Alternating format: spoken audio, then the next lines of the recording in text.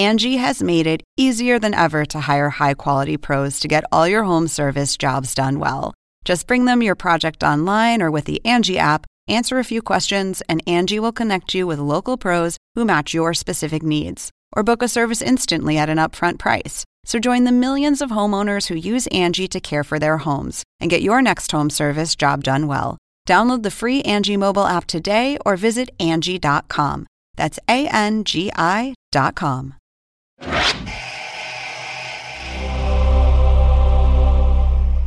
There were definitely warning signs that I think as a young kid, I just blew off as not being an issue. But I was put through a program that condoned abuse.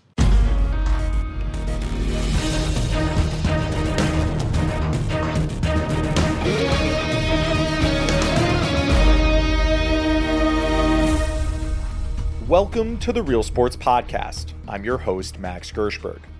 When running prodigy Mary Cain first linked up with famed coach and former marathon legend Alberto Salazar, it was supposed to cement Cain's status as the future of American track and field. Cain was a teenage phenom, and Salazar, the sport's foremost kingmaker and leader of Nike's fabled all-star track team known as the Oregon Project, was gonna be the one to steer her to stardom. But instead, under Salazar's tutelage, Cain's career took an unexpected turn. We first heard her story on Real Sports in January. Cain and a number of other Oregon Project stars told us that behind the scenes of Nike's dream team, things were not what they seemed. In pursuit of track and field glory, Salazar was allegedly subjecting his athletes to a constant barrage of physical and mental torment, and forcing them to comply with an experimental diet of potentially dangerous performance-enhancing medication. At the time we heard that story, the future of Alberto Salazar was in limbo. He was already facing numerous suspensions for his actions, but amidst appeals, there was still an open question of if or when the iconic coach would return to the track. As you'll learn later on in today's podcast, in the time since, rulings have been made, and Salazar's status has come into clearer focus.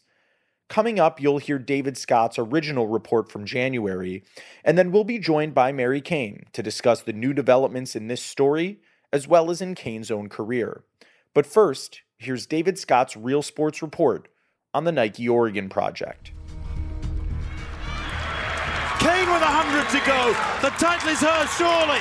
By the time she was a teenager, Mary Cain was already the talk of the running world, a prodigy who could one day be a legend. She is absolutely the future of American distance running, and she's only 16.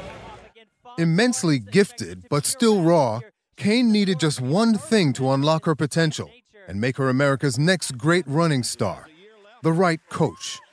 Then she got the call that would change the course of her career and her life. I heard the phone ring, and then I just hear my mom, clearly sprinting downstairs. She comes running into my room, and she's like, "That was Alberto Salazar. He wants to coach you." Alberto Salazar was running royalty. As a competitor, he'd won the New York City Marathon 3 times. As a coach, he'd minted one champion after another. Now, Salazar would take Mary Cain under his wing. He vowed to make her great and also keep her safe. She's got a lot of talent. My job is to make sure that talent is fulfilled, that she doesn't get injured. This is like your favorite NFL coach calling you up as a high schooler and saying, "You want to join the team?" Did it feel like with your early success and him on your side, you could not just dream about the Olympics, but plan for them? Exactly. Yeah. I remember being so happy and so excited. Even more so because it wasn't just Salazar bringing her aboard.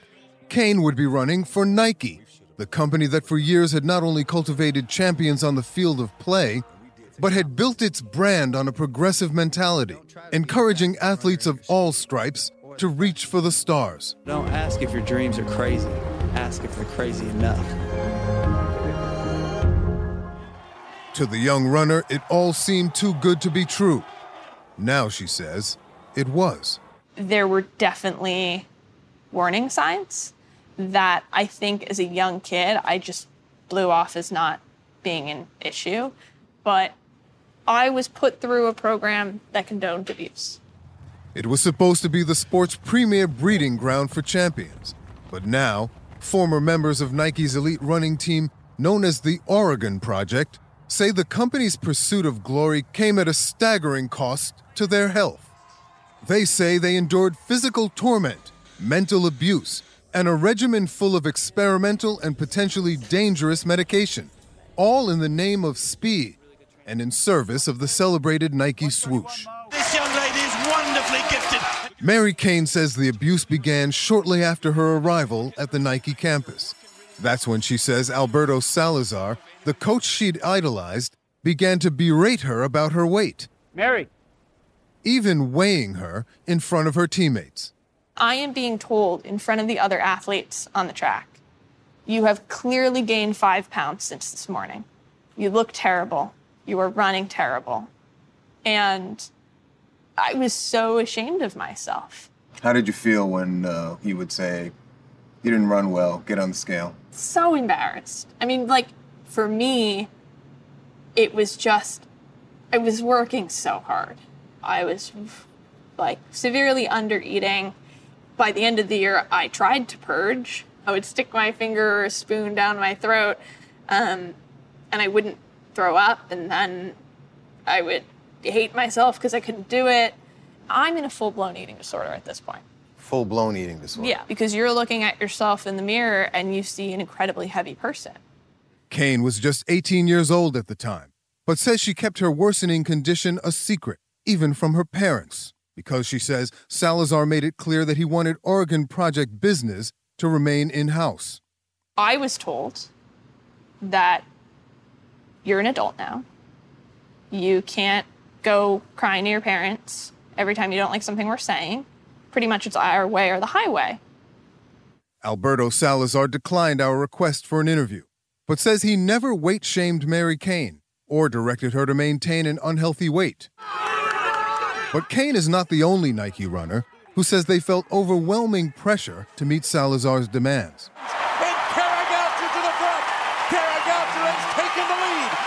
For years, Kara Goucher was among Salazar's star pupils, a two-time U.S. Olympian and silver medalist at the World Championships.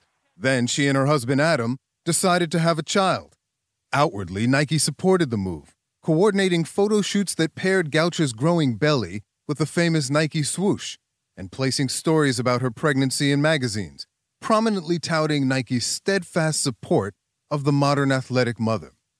But behind the scenes, Goucher says, it was a different story. The image they were selling of women can do anything and we support women was nothing like the reality. The reality, Goucher says, is that as soon as she stopped racing in preparation for childbirth, Nike dropped her from the team's payroll. She says that according to her coach Alberto Salazar, she'd get paid again once she returned to racing and returned to the medal stand.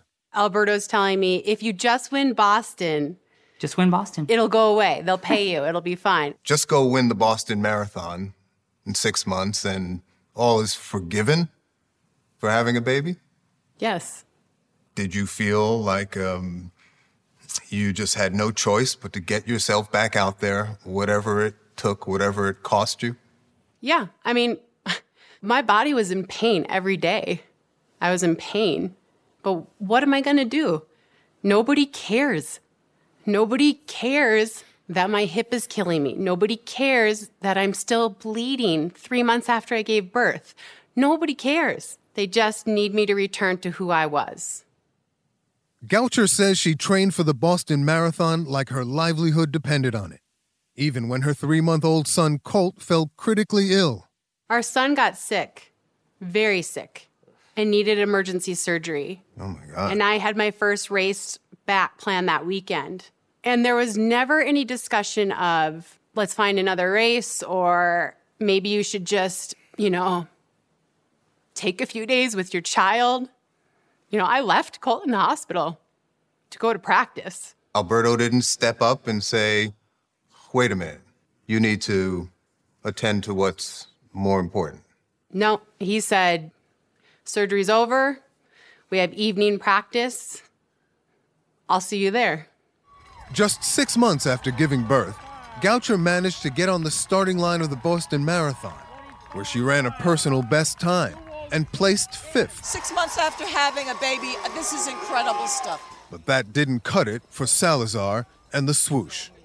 After the Boston Marathon, the first thing he said to my mother and my sister when they saw him, she's just too big. She's just still too big. You know, I watched her kill herself and break her body to rush to get back. And I'm just appalled at the coarseness of, you're just too big. Salazar denies ever tying Goucher's marathon performance to her pay or pressuring her back onto the track. Goucher believes the rush back from pregnancy ultimately destroyed her health. Shortly after the Boston Marathon, she suffered a fractured femur, the first of a series of injuries that ended her career. And before long, one of her teenage teammates would suffer a similar fate. I did extra cross training, I did extra core training, I did everything that I could do to try to lose weight, but my body was fighting me. In the case of Mary Cain, Salazar's rigorous training program proved too much for a girl in the throes of an eating disorder. Cain began to suffer from amenorrhea, a condition that prevented her from menstruating for 3.5 years and left her bones dangerously brittle. Before long, the teenager suffered multiple stress fractures. Mary Cain is well back of the field, third to last. As her body crumbled, so did her performance on the track, and eventually, her mental health. Finally, Cain had one more disappointing finish than she could handle. Moser now passes Cain. So Cain is struggling. Afterwards, I was kind of like under these like bleachers, and I was taking, and I'm sorry if this is graphic, but I was taking the pins from my bib, and I was using them to go like this. Scratching, scraping, going pretty deep. Breaking the skin? Yeah. That's when Cain says she was spotted by Darren Treasure, the Nike team psychologist. He caught me doing that and was told, like, knock that up, get up. We're going to where the rest of the team is. He sees you cutting yourself and says, knock it off? Mm-hmm. There's no discussion of treating what might appear to be a compulsive behavior or disorder? No. Cain says she was shocked by the response because Treasure was the Oregon Project's mental health expert, one of the sport's most reputable psychologists, or so she thought. He told, and Alberto perpetuated to everybody, that he was a psychologist. But he wasn't. Even while the Nike Oregon Project website touted Treasure as a sports psychologist, he was not a licensed psychologist at all, but a glorified assistant coach who Cain treated as a confidant, but who she now believes spilled her secrets to Salazar and left her helpless in her time of need. I am trapped because these are the people who are supposed to help me, and they are not helping me. They represented to the world he was a psychologist. They presented him to you as a psychologist. What do you now think his real role was? To serve Alberto, probably to serve Nike. Darren Treasure has denied ever seeing Cain cut herself, but refused our request for an interview. Increasingly desperate, Cain says she began to contemplate suicide. In a final cry for help, Cain says she directly pleaded with Salazar and Treasure after a race in a Nike team hotel room. That's when I just was like, I am not okay. I have been cutting myself. I have been trying to purge. I was getting to a point where I was scaring myself. And I just needed help. And at that point, I was told that they wanted to go to sleep and that it was late and we had early morning flights and that I should just go to bed and sleep it off. And I just feel so bad for that girl. Salazar and Treasure deny Cain's account, but days later, Mary Cain was on a flight back home to New York, where she'd spend years trying to piece back together her life. Meanwhile, back in Oregon, the Nike running team never broke stride. They wanted to win, and anything after that, they didn't care about. It was somebody else's problem. Dorian Ulrey joined the Nike Oregon project in 2012. There, he says, he was abused in a different way. Ulrey says he was ordered by Alberto Salazar to regularly consume a cocktail of performance-enhancing drugs, regardless of his own fears for his health. Do without asking. Take this without pushing back. Put this into your body without batting an eyelash. That was the process. In fact, Ulrey says that Coach Salazar also played the role of unofficial team doctor, dispensing a regimen of his own creation. There was a powder that we mixed into drinks in a white tub, unmarked, that came from Alberto's garage. So he'd roll up on whatever day of the week that was and pop open the trunk of his car and hey, powder day, come get your powder. Unidentified? Yeah, unidentified. At the time, did it strike you as strange or unusual, if not inappropriate? Yes, absolutely. Ulrey's fears grew when he learned a bit about another drug he was being told to take by Salazar, a drug called calcitonin. My holy shit moment was finding out that it was a drug that was linked to cancer, a higher rate of cancer. And I reached out to a couple of friends and one had even said, hey man, they pulled this stuff from the shelf in Europe. Salazar says that all drugs were dispensed under the supervision of doctors. But when word of his pharmaceutical regimen began to leak out to anti-doping officials, Salazar's entire program began to unravel. There's a clear line. And when you cross that line and it puts athletes in the type of abusive, unsafe, unhealthy environment that this did, that's when it has to stop. Travis Tigert is the longtime chief at the U.S. Anti-Doping Agency, or USADA, the nation's police when it comes to the doping of athletes. He says that when his investigators began peeling back the curtain of Salazar's program, they were shocked at what they found. You've called the athletes in this whole scheme laboratory animals. I think the athletes were treated like guinea pigs to try to get them to win so that the Nike brand could continue to profit by the very people that they were, subjecting to this kind of abuse and ultimately to the rule violations. And it appears that Nike wasn't just profiting off of Salazar's drug-related activities, but also may have been involved in carrying them out. The investigation unearthed emails that show Nike's then CEO, Mark Parker, communicating with Salazar and a team doctor about testing with illegal testosterone gel in the Nike lab. There's an email to Mark Parker about the experiment saying, we're going to determine the minimal amount of gel that would cause a problem. And Parker, for his part, writes back, it will be interesting to determine the minimal amount of topical male hormone, testosterone, required to create a positive test. What did that exchange tell you? I think they're trying to find out how much you could use without causing a positive test. And you don't have to be the CEO of a sports company to know testosterone is the fundamental doping drug of choice for athletes who want to cheat. Nike representatives declined our request for an interview, but in a statement told us the company had merely been conducting an experiment to learn if their athletes could be sabotaged, perhaps by an outsider intent on rubbing topical testosterone on their skin.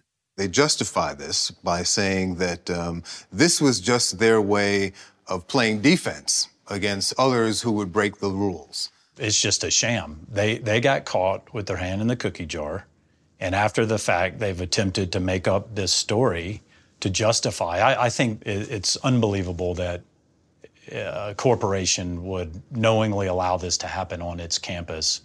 With the evidence provided by whistleblowers, USADA found that Alberto Salazar had violated multiple doping rules and banned him from coaching for 4 years. In response, Nike announced it would conduct its own investigation into what happened inside its vaunted track program. But several aggrieved former Nike runners told us they were never contacted to provide information. They did an internal investigation, but they never talked to us. Never talked to you? Never talked to us. Nope. Not once. So they're going to say that they didn't find any indication of abuse. Well, why don't you talk to the abused? Indeed, both Nike and Alberto Salazar say that the coach never abused his athletes or forced them to take drugs, and that he never intentionally violated any rules. Salazar is now appealing his suspension with the financial backing of Nike. What does the Nike swoosh mean for you now? I think nothing. Absolutely nothing. The truth is, they're a brand that wants to sell shoes. And they're going to sell it with lies. They're going to sell it with cheating. They're going to sell it any way that they can.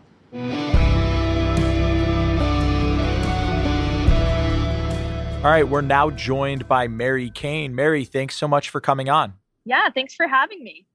So for our audience, this is a story that I actually produced, and we spent a long time in discussion trying to get an interview with Alberto Salazar, with Nike. They declined our request for interview, but they made very clear, emphatically, that Alberto had never intentionally violated any rules in their eyes. But ultimately, the Court of Arbitration upheld USADA's 4-year suspension. What was your reaction when you heard that news? Yeah, so I think so often Nike and Alberto have taken this stance to say, like, we haven't doped, you haven't proven that we've doped. And I think what really kind of shined through in a lot of what USADA reported on and you guys through HBO reported on is that there was so much drug wrongdoing that wasn't only about doping and it wasn't only about performance enhancing purposes, but it was also just taking advantage of an athlete's health and really abusing somebody's medical histories. So for USADA to not only highlight the fact that, yes, there were anti-doping rules that were broken, but there was also just such a mass taking advantage of vulnerable athletes and their health. I appreciated the fact that in the appeals process, that also really shone through. Right. And that brings us to another investigation that centered around Alberto Salazar. Separate from the doping ban, he'd also been under investigation by the U.S. Center for Safe Sport. And as you know, Mary, their probe centered not on drugs, but on mistreatment of athletes like yourself.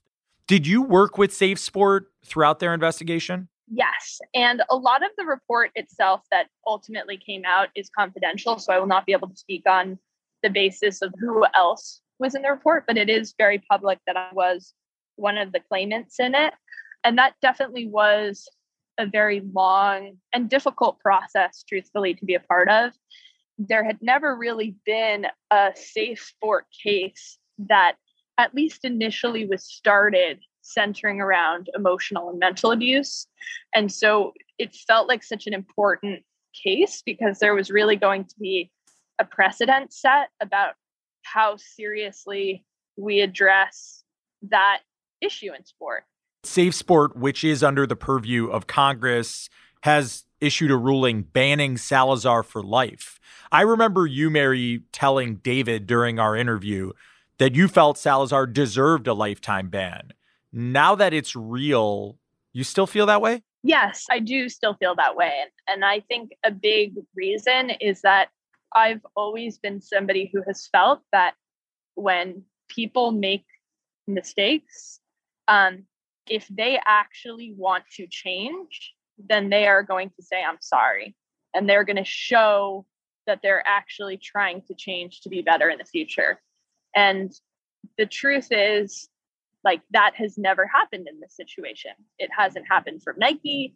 It hasn't happened from Alberto. It hasn't come from the sports psychologist who's not a sports psychologist. And so, yeah, when it comes to like indefinitely banning a coach who's abused athletes, I think that is a very necessary way to protect people going forward in sport. And I think it's particularly important when said individual will take no accountability for their actions. So you've never heard from Alberto? No, I've never heard from him. You mentioned Nike's role in all of this. After backing Salazar's USADA appeal, paying for his lawyers, and by all accounts, really standing firmly behind him, they now seem to have broken some ties. They've removed his name, for instance, from a building on campus that had been labeled in his honor. Does that redeem Nike at all in your eyes? I think, again, it just comes down to your why. Like, why is somebody doing that, right? And in this situation, as an organization, as a C-suite, there's a certain point where their why for taking his name off the building had nothing to do with the individuals he abused, because not one of us has been reached out to. There has never been any form of public acknowledgement of the years of trauma that we went through as athletes. And so at the end of the day, if this is just a publicity stunt or something where the internal rumblings within the organization had gotten so kind of sharp, that's not exactly doing things because you actually are standing up for women or athletes' rights. Since we last saw you, Mary, a lot has changed in your life too. You've even launched your own running team. Tell me about it. Yeah, thank you. It's been a really, I would say, crazy past year, I think, for a lot of reasons. But at Atlanta NYC, we officially and publicly launched over the summer. And so essentially, just to give a little background of the team that I've formed, we're a professional women's running team, and we employ professional female athletes to come to New York City to not only train, become a part of our team, but are also given the opportunity to build their career skills by taking on specific roles within our nonprofit organization, including becoming mentors for young girls in the city who are traditionally in underserved parts of our communities. And it's been a really, I would say, educational experience taking on this entrepreneurial endeavor. I've never really done anything like this before in such like a big way. Becoming a CEO, going through the fundraising experiences, creating a board, doing recruiting.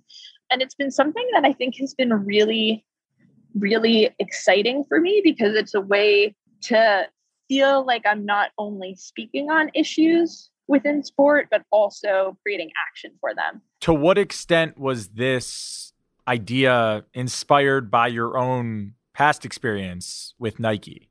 I would say it was 100% inspired by it. And I'm not somebody, as has become clear, that once I know something is a problem, I can't sit still. I can't just accept that and move on. I want to help make a change and make a difference. And it just felt like there was so much more to do. And as can be seen in my own situation, just because you talk about issues and share your story, you know, even the people who are a part of your story might not listen, might not change. And you kind of have to fight tooth and nail to really help protect the next generation. And it just felt like I could be doing more than just talking. And so, you know, creating a nonprofit where I was actively, I almost feel preemptively protecting girls and giving them the skills in many ways to hopefully not fall down the same pitfalls I had. You speak of a problem that needed fixing, and you and a lot of other runners I spoke to in the course of working on this Nike story talked about frustrations with the traditional business model with teams like Nike and other companies. So tangibly, I mean, big picture, what are some of the core things that you think are broken in the old model and that your team will do differently? Yeah, so I think a really big piece from just like a very business perspective is the fact that as a professional athlete, especially in Olympic sports, we are all paid through independent contractor relationships. So in these situations, our pay is fully at the whim of the organization that is supporting us and forcing us to be on the teams we're on and work with the coaches we're with. But at the end of the day, we're not given any of the, at least from a kind of year-to-year perspective, the protections that a traditional employee would, because we're not afforded health insurance, there's no benefits, you're not given access to HR. Like, there's nowhere to go besides the very, very small group that you're forced to work with. And so one of the things that our organization is doing is we're not creating these term-based, performance-based independent contracts with athletes. They're truly being taken on as employees of our nonprofit. And as a result, just from a legal benefits perspective, they're given more opportunities, and we're going to be supplying our athletes with health insurance. And there's so many kind of pieces that I think a traditional employee maybe takes for granted of the relationship with the organization they're supported by that sponsored athletes will never have the benefit of. And I think from a second piece to the puzzle, part of the problem is that from a career building perspective, everybody loves to talk about how Olympians are great to hire and we love athletes and blah, blah, blah.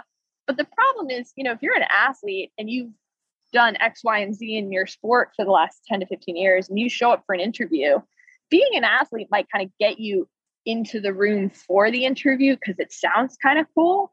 But as soon as you start talking to them and they realize you've never pulled up an Excel spreadsheet and you've never had to make a marketing plan and there's no career background, all of a sudden you're in this really difficult situation because you're a later 20s, early 30s, mid 30s individual who has never had an entry level job.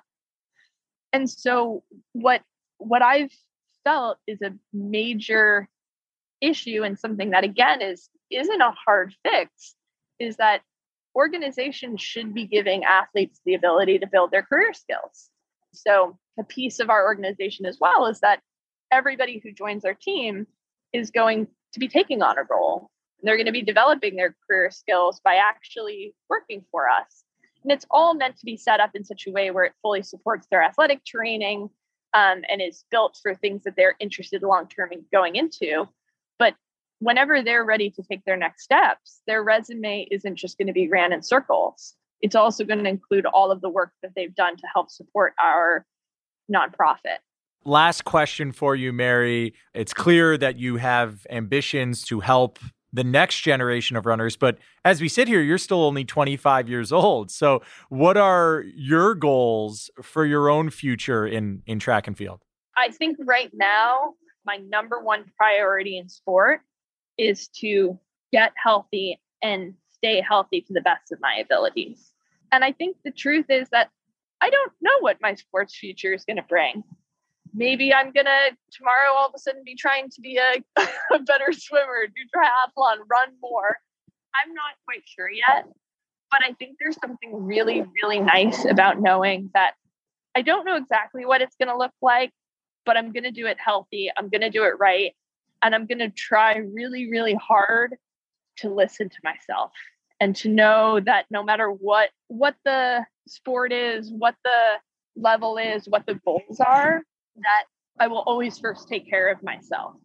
Well, we wish you certainly the best of luck in getting healthy and with your new team. It's great to catch up with you and hear about everything going on. Thank you again for taking the time to come on. Yeah, thank you so much for having me. And that'll do it for today's Real Sports Podcast. We'll be back with a new episode following the premiere of the next Real Sports on October 19th. And a quick reminder to everyone listening, you can watch all recent episodes of Real Sports with Bryant Gumbel on HBO Max. I'm your host, Max Gershberg. Thanks for listening, and please join us again next time.